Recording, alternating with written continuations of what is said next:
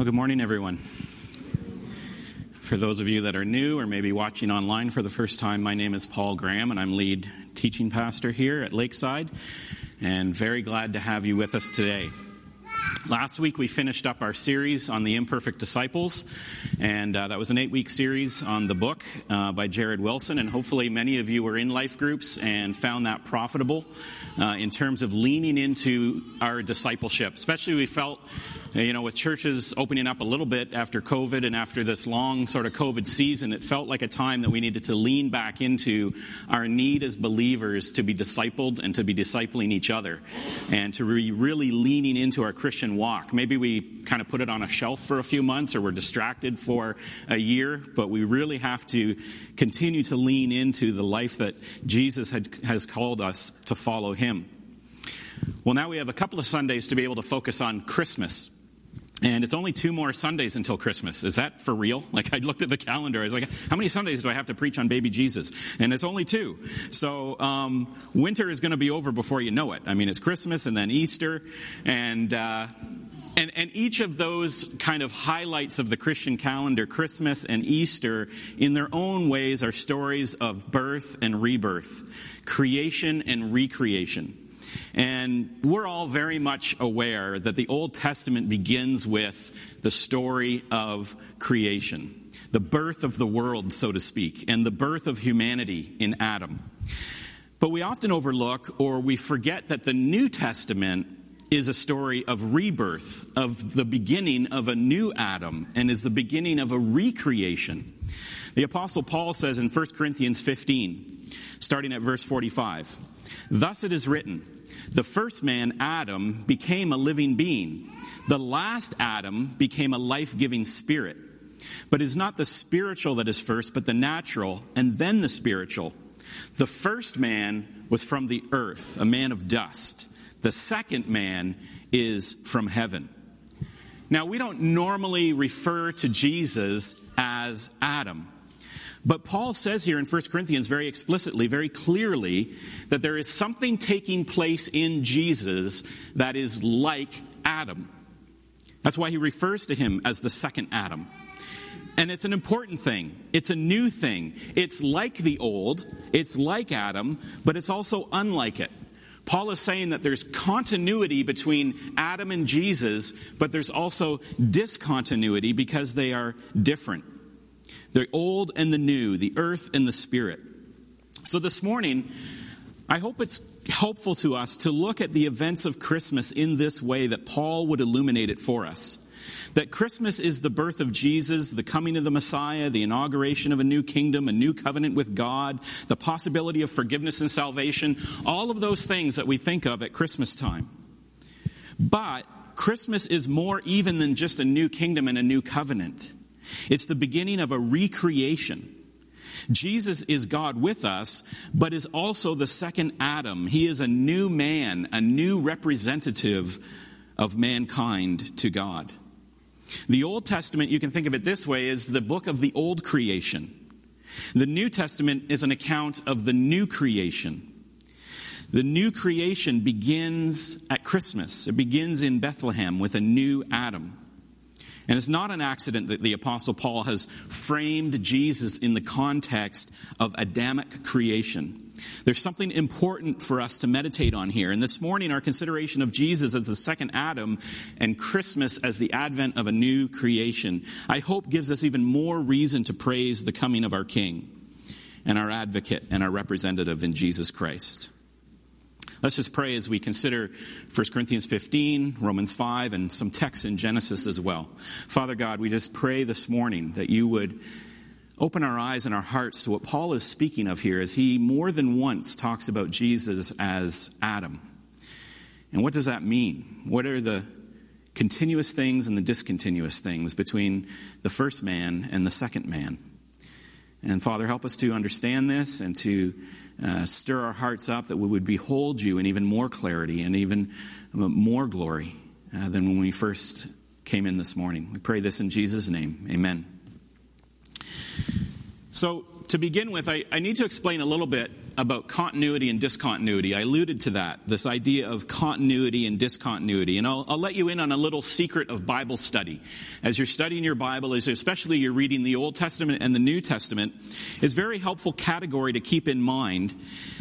Old and new covenants, old and new promises, old and new people of God, old and new creation. As you study the Bible, we're struck by the presence of both continuity and discontinuity.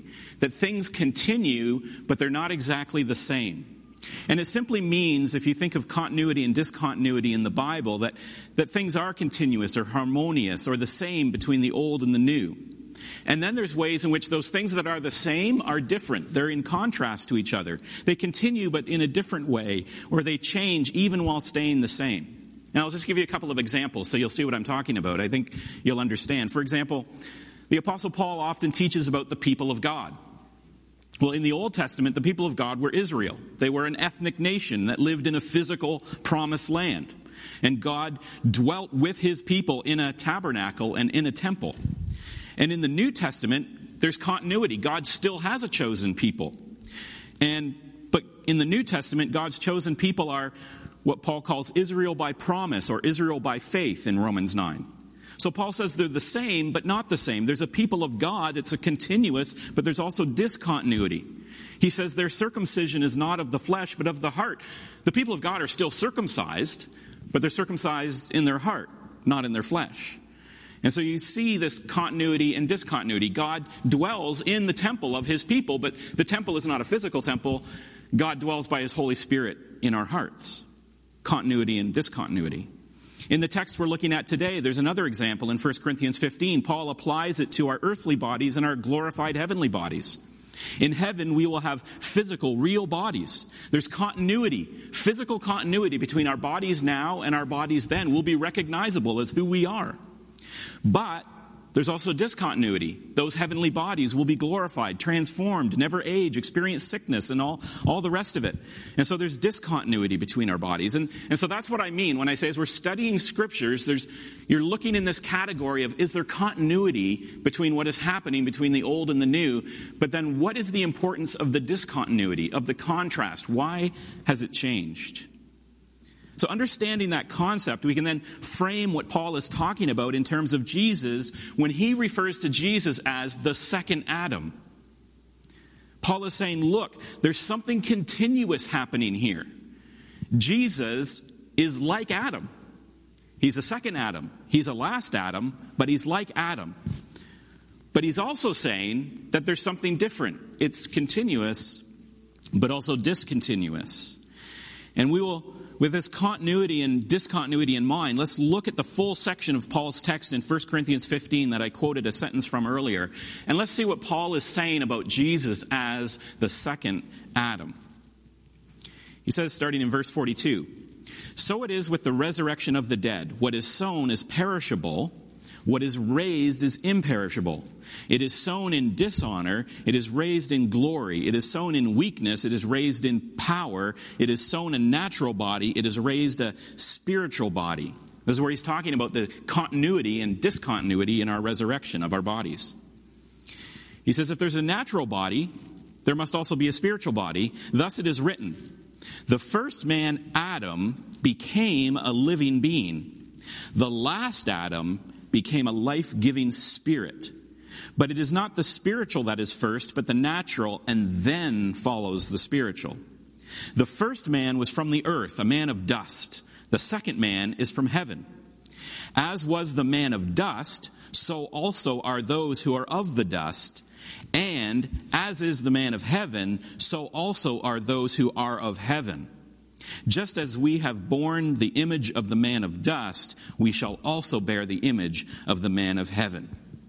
Do you see what Paul is doing here? He's saying there's continuity and there's discontinuity. There's Adam and there's us of the earth and there's heaven and there's us of the spirit as well.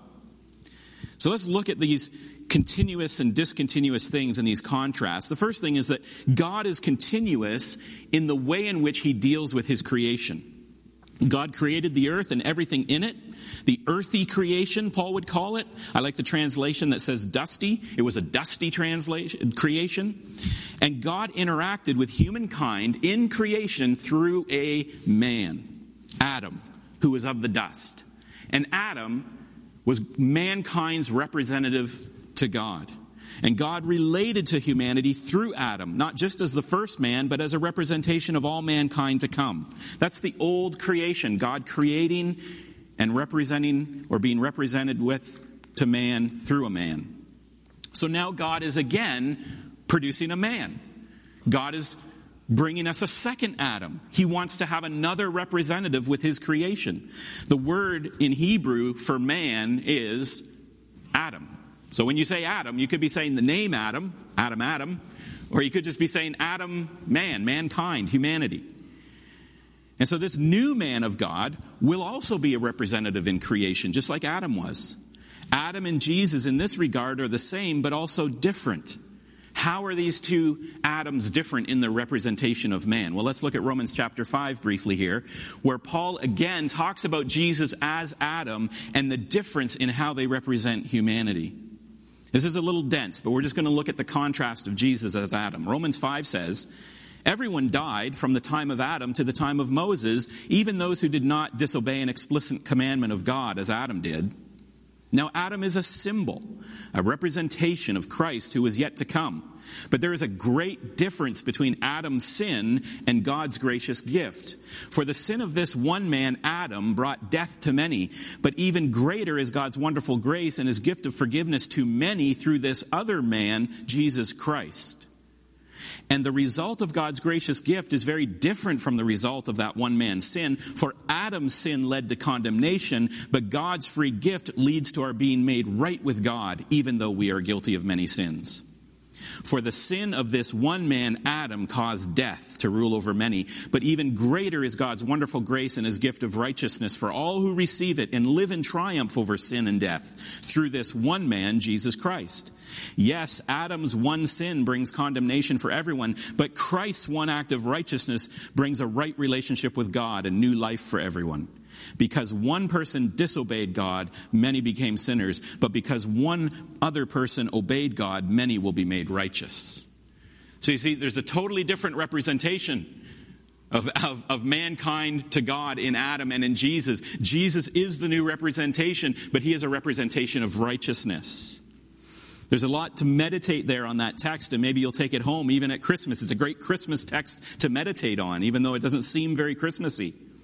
But both Adam and Jesus act as representatives of mankind. And this is how God continues to act. He acts with his creation through a representative, via a representative. First it was Adam in the old creation, but now we have a new representative in Jesus in the new creation.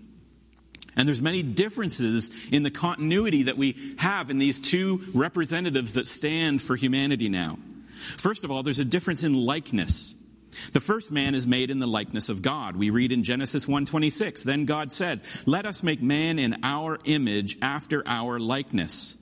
So God created man in his own image. In the image of God, he created him. Male and female, he created them. So the first Adam is made in the image of God. He's not God. He's just an image of God, but isn't God. He's the image of the Creator. And the terms are important here because neither Adam nor any of humankind that followed was made God, but was made to bear the image of God. But Jesus, the second Adam, is not just the image of God, but is the exact imprint of God. Hebrews 1:3 says he's the radiance of the glory of God, the exact imprint of his nature, and he upholds the universe by the word of his power. You can see the difference there and the deity that is in Christ. Because the first Adam never upheld anything. He tended a garden. Adam depended on creation for his existence. Whereas here in Hebrews it says that Jesus is the radiance of the glory of God, the exact imprint, and he upholds the universe by the word of his power. The universe is dependent on Jesus. Jesus is not dependent on the universe. So Adam, created in the image of God, is dependent on creation to exist. Jesus is the perfect imprint, is God, and upholds creation, not depends on creation.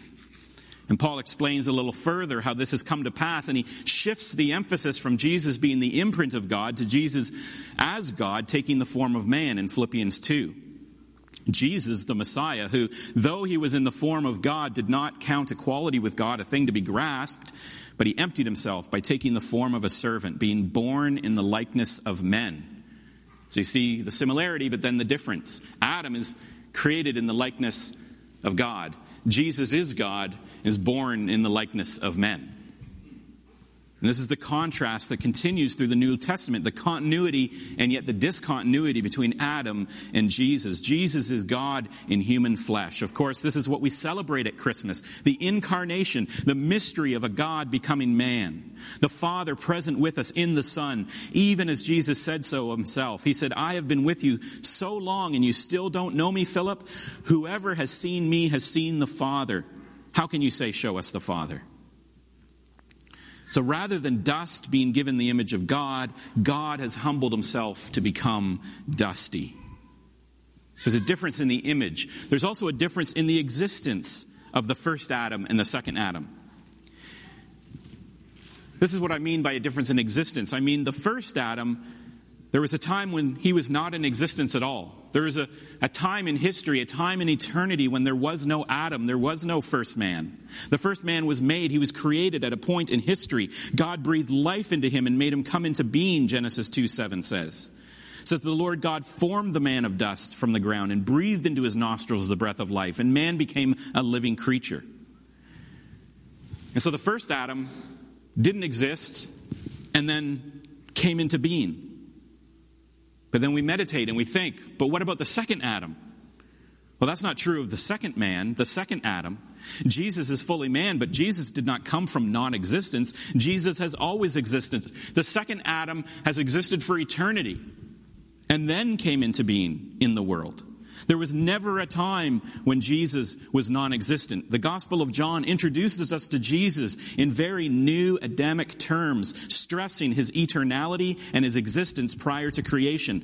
The Gospel opens in John 1, in the beginning was the Word, and the Word was with God, and the Word was God. He was from the beginning with God. All things were made through him, and without him was not anything that was made. Now we think of the baby Jesus lying in a manger, and we might accidentally think of him like all other babies that are born.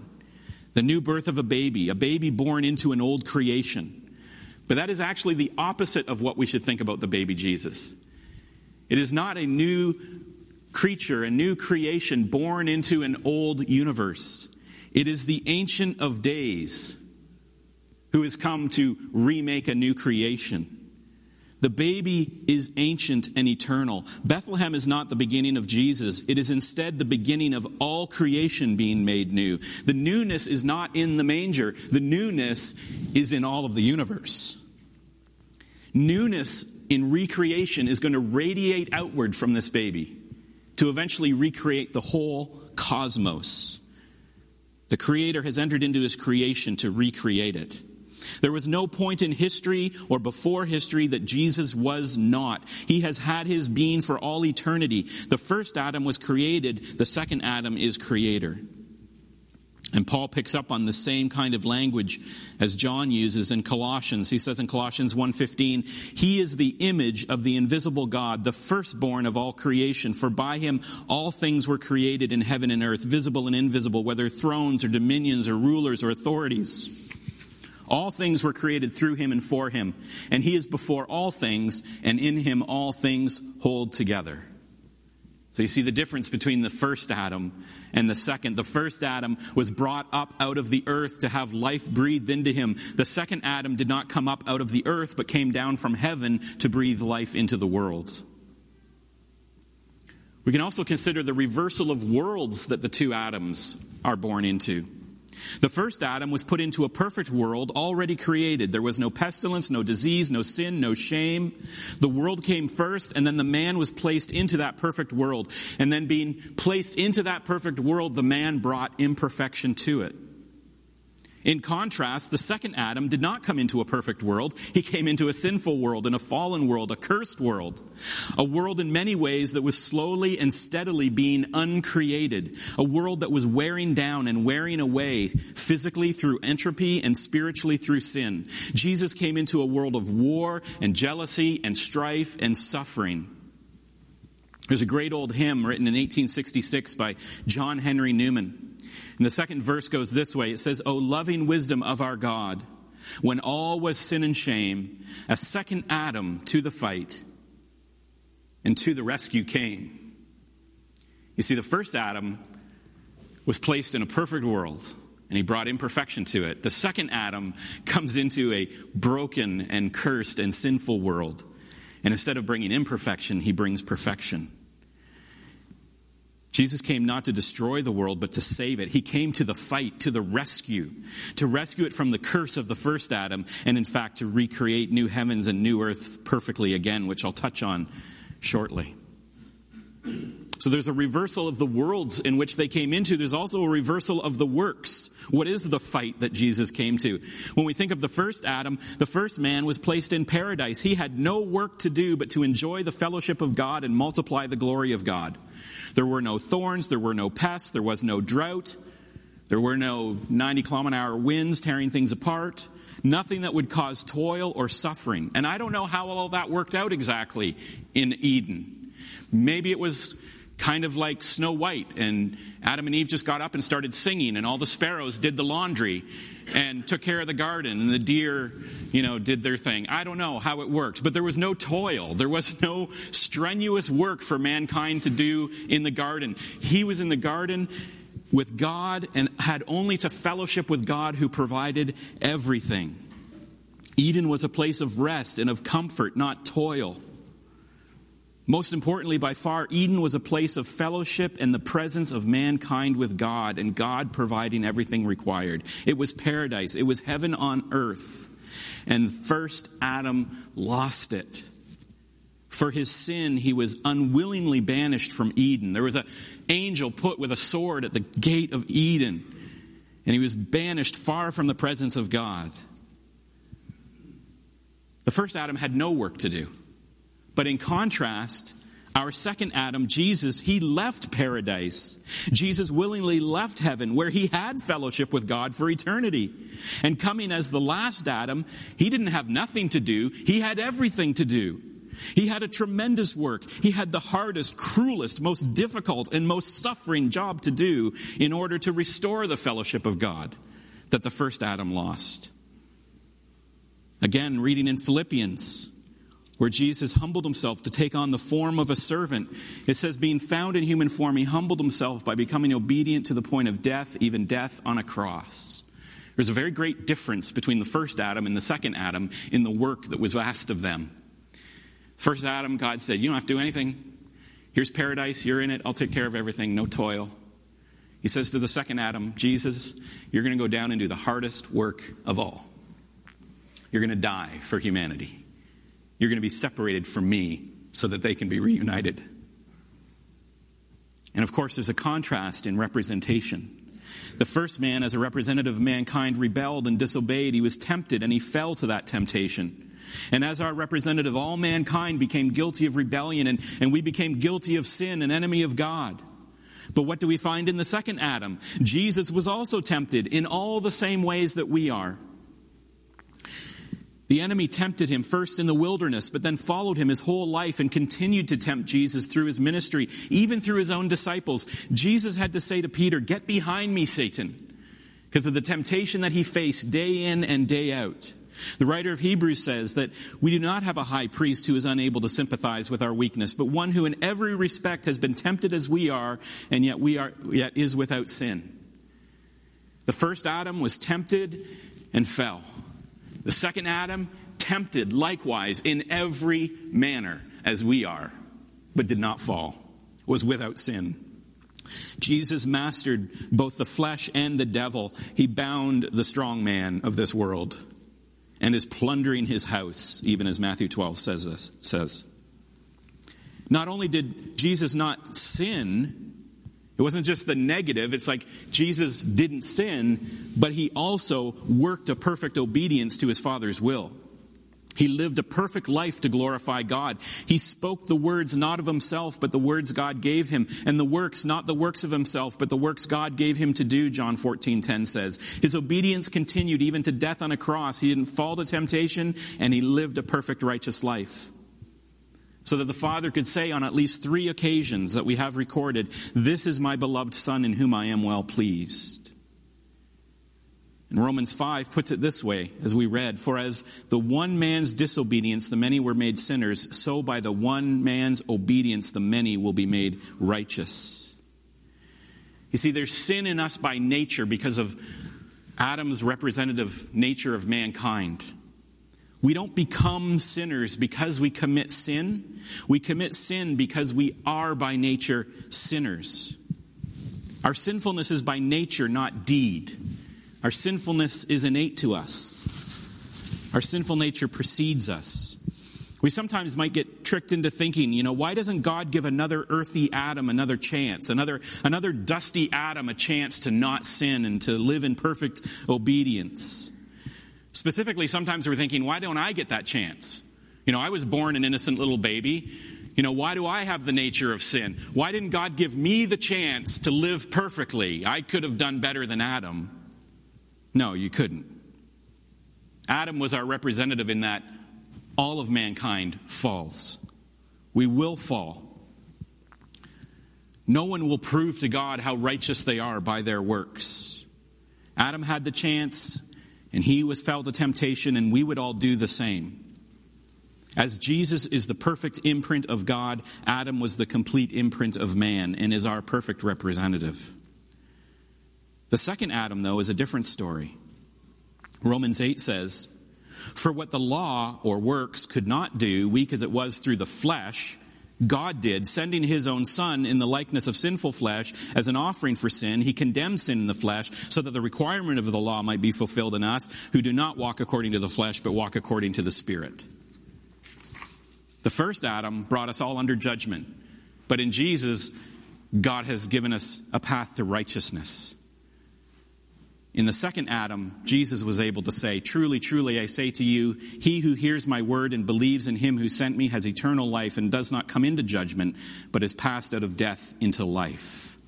Or in Romans 8:1, "There is therefore now no condemnation for those who are in Christ Jesus."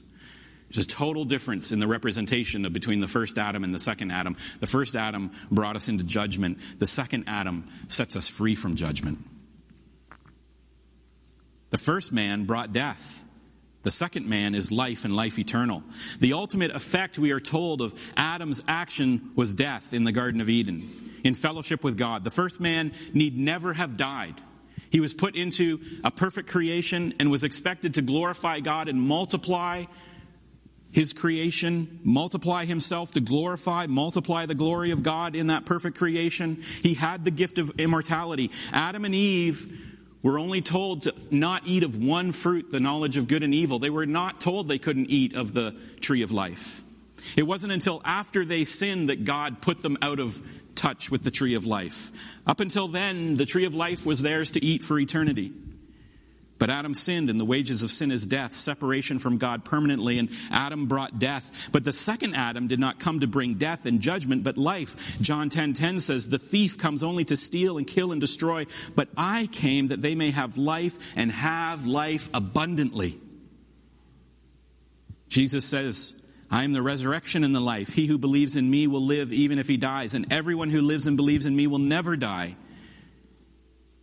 Or Paul, just following our main text in 1 Corinthians today, 1 Corinthians 15 says this, "For the perishable must put on the imperishable, and this mortal must put on immortality. But when this perishable will have put on the imperishable, and the mortal will have put on immortality, then will come about the saying that is written, 'Death is swallowed up in victory. O death, where is your victory? O death, where is your sting? The sting of death is sin, and the power of sin is the law. But thanks be to God who gives us the victory through our Lord Jesus Christ.'" The first Adam brings death. The second Adam brings life and life abundantly. In the baby of Bethlehem, God not only made a new Adam, but God is making a new race of men finally perfect, and he will come back again, destroying all enemies and purging the universe of evil and sin. Finally, as I alluded to at the beginning, Christmas is the beginning of a new creation, a recreation through our new Adam. God is reversing the unmaking of creation that began and has begun recreating in Jesus. You see, the first time around, the continuity here is that the first time around, God made a perfect world and he put man into that world. The world came first and man came second into the world. And then the world followed man into the curse. Mankind fell and the world was cursed. Now in this second creation, God has reversed the pattern. He still engages with the world through a man. We've seen all the differences in that man. But the pattern of the second creation begins with the man. It begins at Jesus' birth. It starts with a perfect man and will end with a perfect world.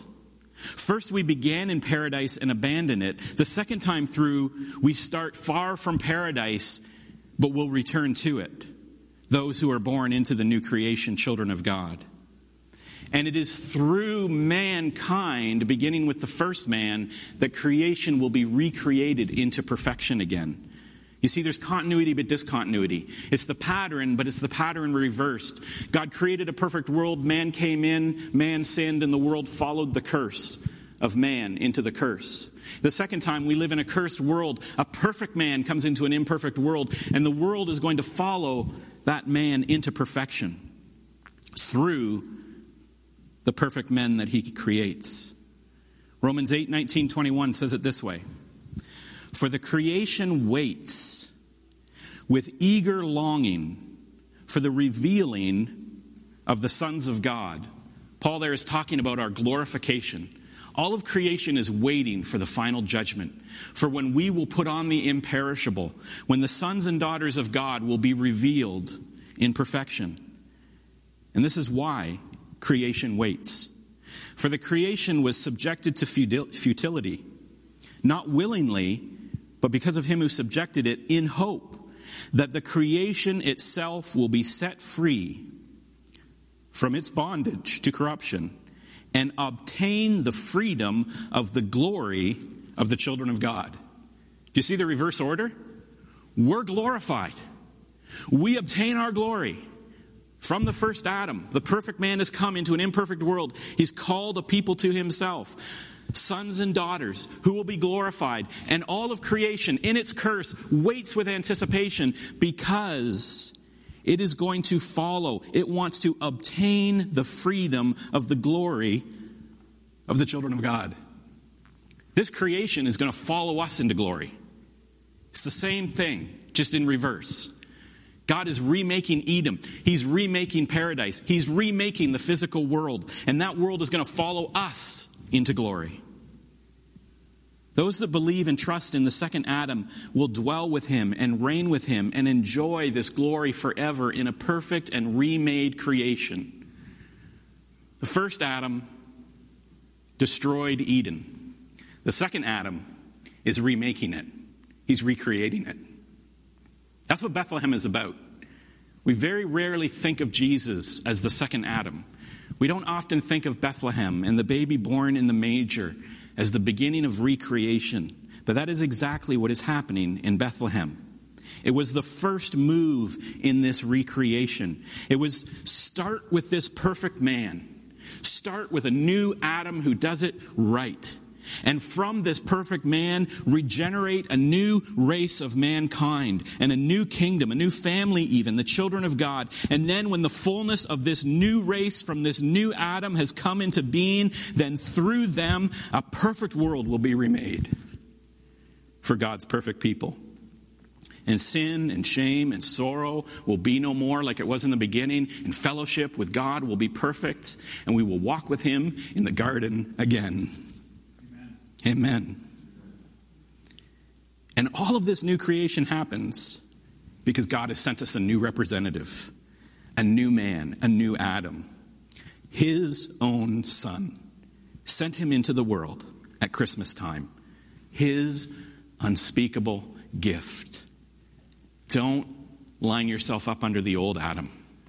Set yourself free. Walk towards glory. Let Jesus be the representative of the new mankind, the new spiritual you. Let's pray. Father God, we're born dusty, and we stay dusty, even as you alluded to it yourself when you washed the disciples' feet. Peter said, hey, don't just wash my feet, wash all of me. And you said, Peter, you're already clean. It's just your feet are dusty. That's how we, even Christians, even children of God, go through this world. We're of the dust and we get dusty, even though you've made us clean. Praise God, you've made us clean. But even though we're of the dust, you have come from heaven and entered into this dusty world to be a new representative. And so I just pray for those that are here, for those that are listening, put your faith in the new Adam. Put your faith in Jesus Christ. Put your hope in one place. That God has done what we could not do. God has given us a perfectly sinless representative. A perfectly obedient worker of his good works. And that he went to the cross to die for our sins. That what started in Bethlehem is not finished. And you are relentless in pursuing the end. It will only be finished when we are called to glory, to be glorified with our representative Jesus, our high priest. It will only be finished when this whole creation, the universe, the cosmos, is remade anew in perfection. And we get to live in that universal Garden of Eden forever with you. We thank you that this is what Christmas is about. We thank you that this is our new Adam. We pray these things in Jesus' name. Amen.